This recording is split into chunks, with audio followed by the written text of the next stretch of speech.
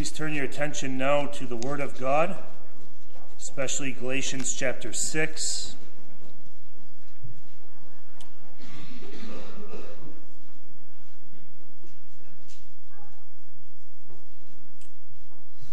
Galatians chapter 6.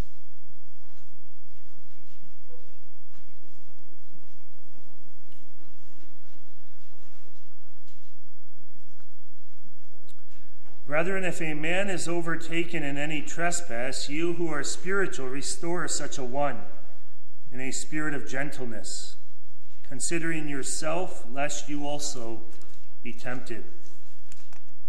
Bear one another's burdens, and so fulfill the law of Christ. For if anyone thinks himself to be something when he is nothing, he deceives himself. But let each one examine his own work, and then he will have rejoicing in himself alone, and not in another, for each one shall bear his own load. Let him who is taught the word share in all good things with him who teaches. Do not be deceived, God is not mocked. For whatever a man sows, that he will also reap. For he who sows to his flesh will of the flesh reap corruption. But he who sows to the Spirit will of the Spirit reap everlasting life. And let us not grow weary while doing good, for in due season we shall reap if we do not lose heart. Therefore, as we have opportunity, let us do good to all, especially to those who are of the household of faith. See with what large letters I have written to you with my own hand. As many as desire to make a good showing in the flesh, these would compel you to be circumcised, only that they may not suffer persecution for the cross of Christ. For not even those who are circumcised keep the law, but they desire to have you circumcised, that they may boast in your flesh. But God forbid that I should boast, except in the cross of our Lord Jesus Christ, by whom the world has been crucified to me, and I to the world. For in Christ Jesus neither circumcision nor uncircumcision avails anything, but a new creation. And as many as walk according to this rule, peace and mercy be upon them, and upon the Israel of God. From now on, let no one trouble me, for I bear in my body the marks of the Lord Jesus. Brethren, the grace of our Lord Jesus Christ be with your spirit. Amen. So far, our reading from God's precious word. We thank the Lord for the truth of Holy Scripture. Beloved congregation of our Lord Jesus Christ, we are a proud people by nature, and we love to find areas where we are better than others, and to put the spotlight on those areas. Children, you don't have to be taught to say, my toy is better than somebody else's toy, or that you can ride faster on your bike than maybe your brother or sister. These are all things that come to us very early on in our lives, to think ourselves better than others and to boast before others. Paul, the apostle in Galatians, was addressing needs in the Galatian churches, which could have included Antioch, Iconium, Lystra, and Derbe, as we read in Acts 13 and 14.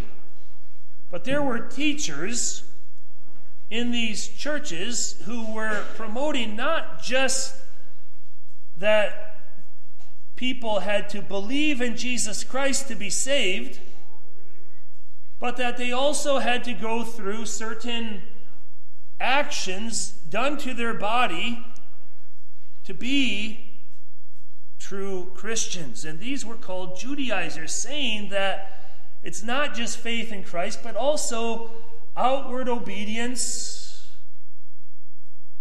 to Jewish practices like circumcision.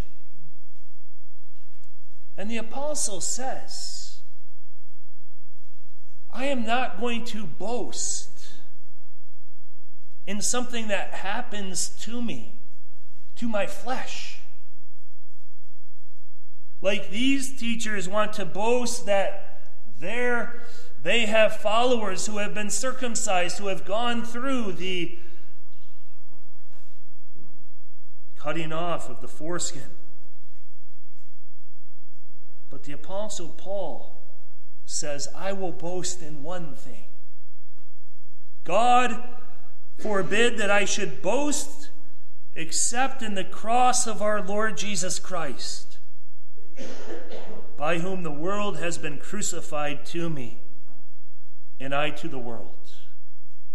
So what Paul is saying here is that the cross of Christ is the very focus of his ministry.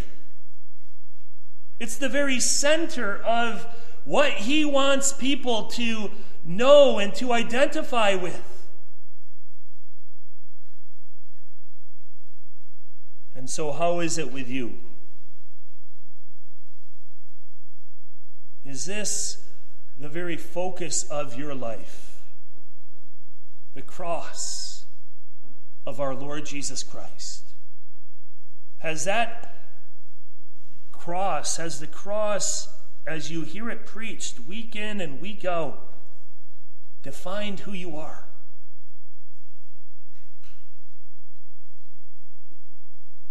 May God forbid that we glory in anything of ourselves, in our upbringing, in our efforts, in our piety. But may we glory. May it be our boast, the thing that we make greatest, the cross of our Lord Jesus Christ.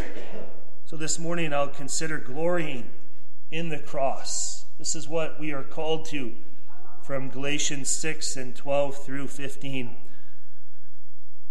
Firstly, subtle self-reliance.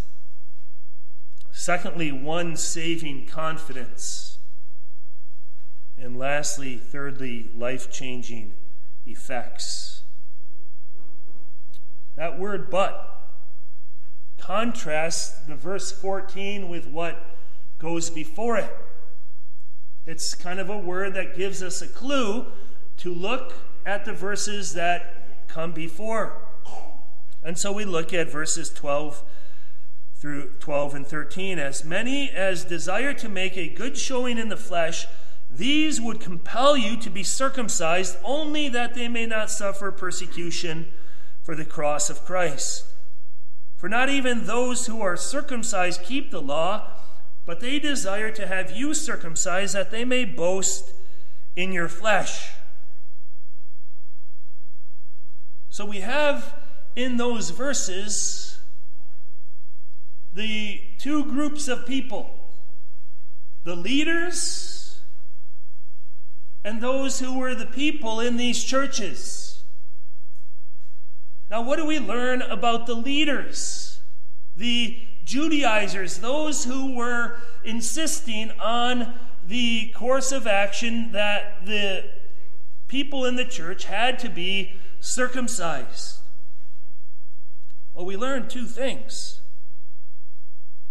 The first is that they are concerned with having a good appearance. They want to have an outward welcome, an outward standing before others. As many as desire to make a good showing in the flesh, these would compel you to be circumcised. So it's an external emphasis. that these leaders are pushing upon those in the churches, the people in the benches and in the chairs.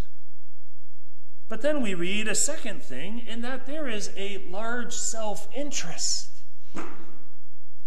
lest they may not suffer persecution for the cross of Christ. So they're pushing this, you need to be circumcision, you need to have something done to your body so that they may have an outward thing to glory in and boast in, but also that they may save their skin, cover their backs, and not be persecuted for proclaiming nothing in people, nothing in human works saves. So that's what we learn about the leaders. There is among the leaders a subtle self-reliance whereby they would take credit for the externals, and they would save themselves from paying a price for the truth of the cross. But then what do we read about the people in these churches in the Galatian context? Well, again, we see two things. We see compulsion,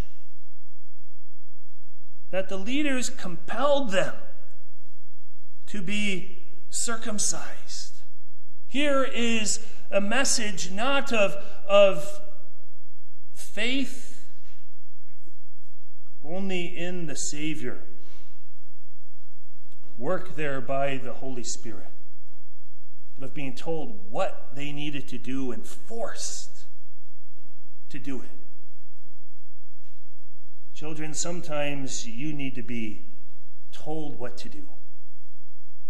And other times you need to be picked up and brought to where you should be doing what you are told to do. Your parents can not only tell you, but bring it to happen,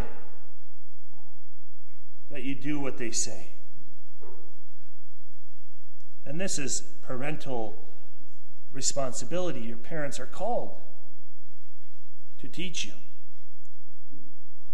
But in the church of Christ, the compulsion, the forcing certain actions, especially that detract from Christ, is wrong. Why were these people in these churches forced? Well, it goes back to the pride of the leaders in those churches, that they may glory, that they may boast. Look at these people in the church who are circumcised. Look at my success as a religious teacher. But then the second thing about these people in the churches, ordinary moms and dads, men and women, boys and girls, is that they are missing the point of circumcision. Circumcision was never a pointer to itself as an act through which somebody had to pass in order to be acceptable. Circumcision was a pointer to a heart change that was needed. That people can't settle in anything of the status quo as they come into the world, but that they need to be circumcised in their heart,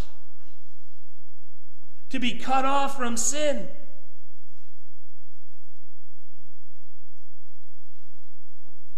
Circumcision addressed head on we can't be self-reliant. We need to rely on God's grace and His cutting us off from the dominion and patterns of sin. So I'd like to apply this first point in two ways. The first is how subtle self-reliance is. How no warning lights go off, no bells ring when this cancer, this disease of self-reliance is in our hearts. It's very secret. Satan loves to feed it secretly. How can we see this self-reliance?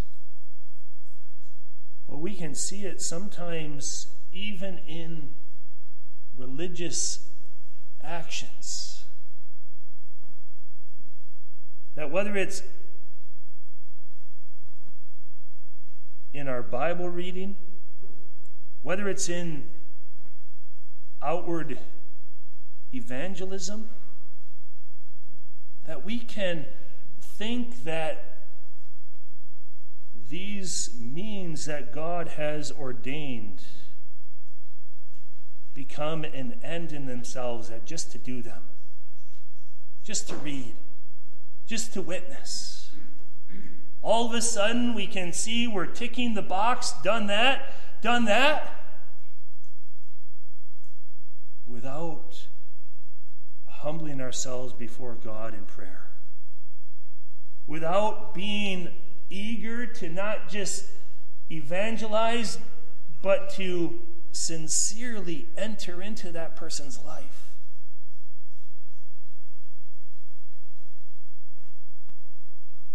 There's subtlety to do the outward actions without the heart being fully engaged. And I'm guilty. We all are guilty. And that's why we need to confess this before God. Lord, I'm far too reliant on myself.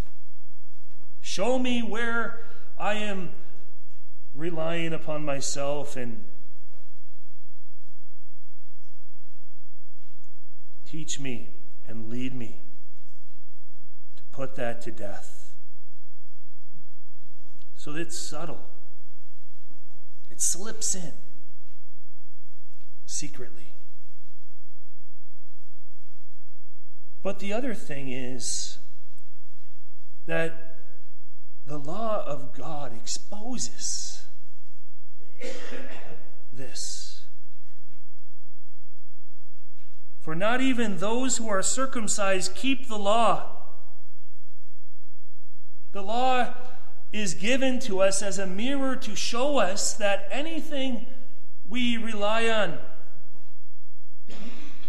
of ourselves, of others, is deficient. There's nothing stable, nothing solid,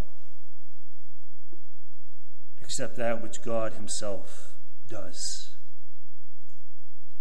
And our conscience's consensus.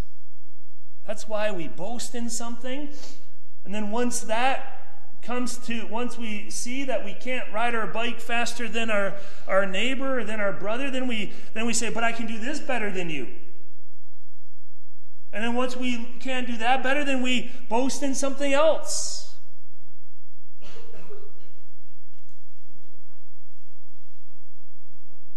But the law doesn't allow this to go unaddressed. It shows us that all idolatry, all human glorying in him or herself or in anything else, is sin. How important the law is to strip us from self-reliance. I can't keep one single commandment as God would have me to keep it perfectly throughout my entire life, I have nothing to lean on. So may we see, whether we're young or old, how self-reliance creeps in, how we boast in ourselves, boast in others, boast in that which we have done.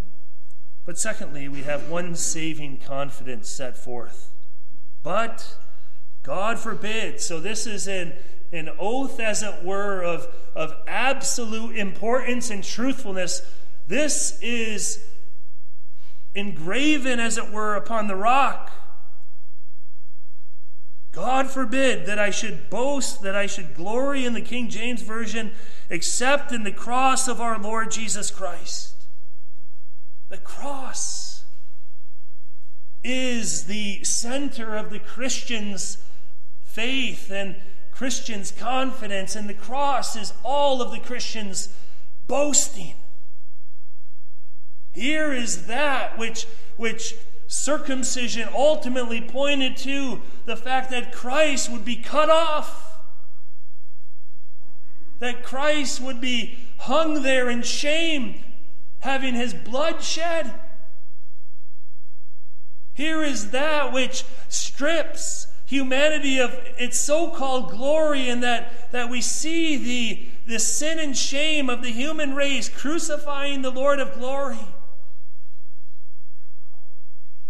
In the cross, we see the plan of God throughout all human history coming to its very climax, its very height, the high point that God was working toward up until then. God forbid that I should glory except in the cross of our Lord Jesus Christ. So this one saving confidence that Paul glories in might be surprising. But why does he glory in this?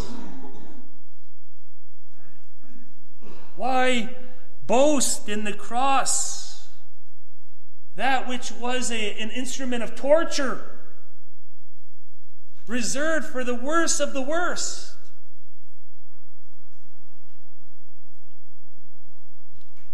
Well, let me mention 3 reasons. The first is that Paul sees God working in the cross. This is the wisdom of God. This is the righteousness of God.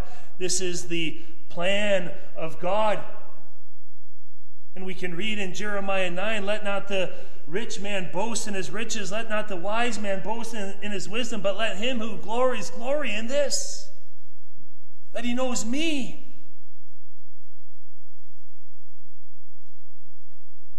The character of God is seen vividly in the cross of Christ. Mercy and truth meet together. Righteousness and peace kiss each other. And that's why the apostle can say, God forbid that I glory or boast in anything else, but in that which sets forth the perfections of my great God and Savior.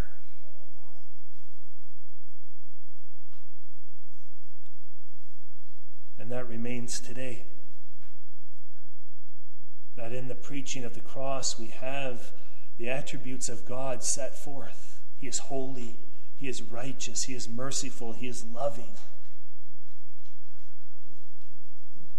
And while the world will stumble at the preaching of the cross, to those who are being saved, it's the power of God and the wisdom of God.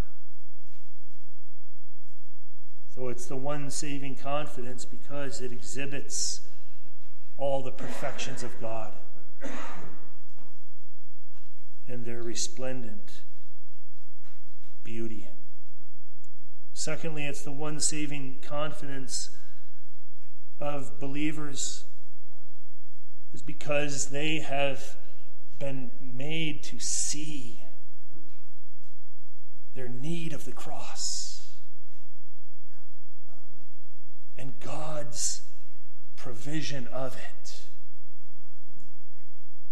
being completely compatible and fitting together. Believers like the apostle could have learned when Saul was saved on the road to persecute the Christians. He learned that Christ was the one that he was persecuting. Saul, Saul, why are you persecuting me? His identifying with his people. Saul was humbled, and he was brought to see that it is futile to wage war against the sovereign Lord in heaven. Believers understand that it's futile, it's empty, it's senseless to oppose God and to not believe in Christ. And yet that's too often what we do by nature. We continue. But then the preaching of the cross comes and exposes it. And the fact that our continued rejection of the Lord is only indicative, it only shows judgment. But that in the very preaching of the cross there is power also to forgive and to change a persecutor into a proclaimer, into a preacher. That's what the cross does. Shows us our sins and our wretchedness. But by the grace of God, it changes us as the Spirit applies the message into those, as we have sung, who stand beneath the cross in worship, in adoration, in faith. People can't change hearts. People can mutilate flesh. People can glory in things done outwardly. But God changes hearts. He changes hearts as the cross is proclaimed. And the last thing about this saving confidence is that it can't be kept in. God forbid that I should glory except in the cross of our Lord Jesus Christ. It will be set forth to the world.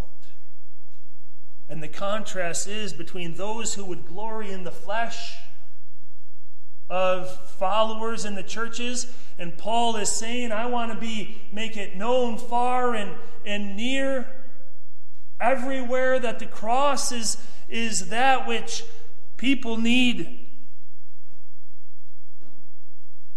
There's no privatization. Keep your religion to yourself. The cross doesn't allow for that. Where a person finds life in the cross of Christ, that will empower them to live confidently, day by day, in the face of hostility, in the face of being laughed at, in the cross of Christ.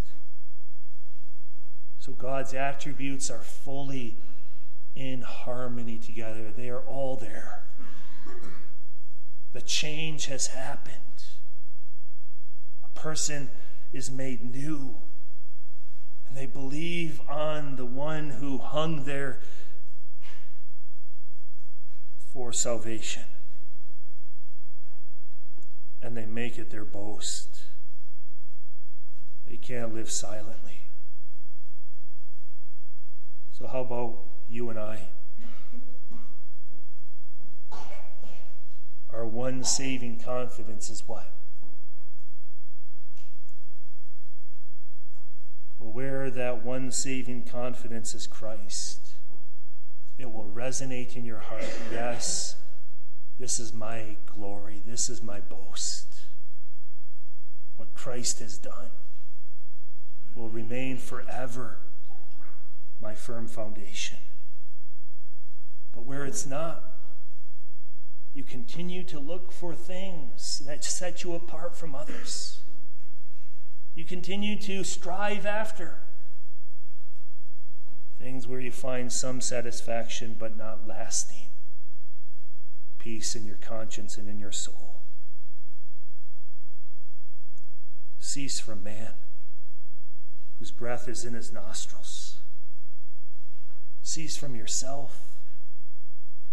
Glory in the cross alone. You say, how can I know? Well, this is through the life-changing effects. Glorying in the cross has an impact. It shows itself. Circumcision could show itself in the mutilation of a body part. Glorying in the cross shows itself. In the words of the Apostle Paul, he says, by which the cross, the world has been crucified to me, and I to the world. There is a conformity to the cross. When a person glories in it, they are made like it. It's often said that as people are married, they start to look like each other, they start to talk like each other, they start to think like each other. It's amazing how those who have been married for 50, 60, 70 years, they can basically be each other's spokesperson. And it's a wonder to behold because there's closeness in marriage, there's closeness in bonds.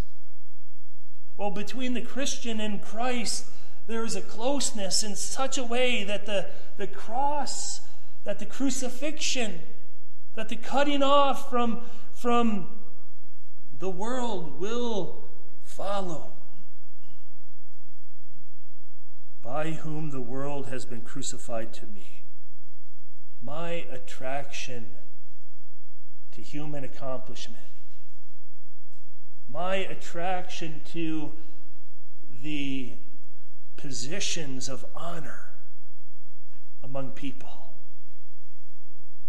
has stopped. It doesn't dominate me. It doesn't guide me. Yes, my indwelling sin still craves more than I want it to. But by the grace of God, I have been freed from that bondage to measure up with an ungodly age. I don't any longer sow to the flesh and expect to reap corruption. And I am crucified to the world. I am hung there, as it were, as a spectacle in open shame. And people can taunt me, and people can laugh at me, and people can sneer at me, and people can scorn me. Might have neighbors, might have friends not understanding. You don't do Halloween? You can have people in stores say, you don't like those magazines? We are crucified unto the world. The world has no sympathy. The world has open animosity, hatred to those who identify with Christ, who boast in the cross. So what's the encouragement then? If we are cut off to the world and the world is cut off to us, well, the encouragement is this: for in Christ Jesus. The next verse. In Christ Jesus. That's our position, dear believers. We can be laughed at by the world. We can have our affections and desires forever changed. But those who are in Christ Jesus will never be separated from him. In Christ Jesus, neither circumcision nor uncircumcision accomplishes anything. It's not outward, but it's being made new from within.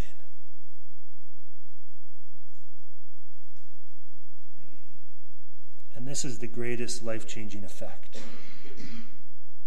is hearts desiring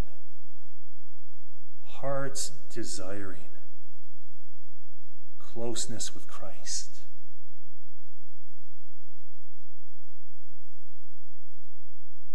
Where we have this new creation,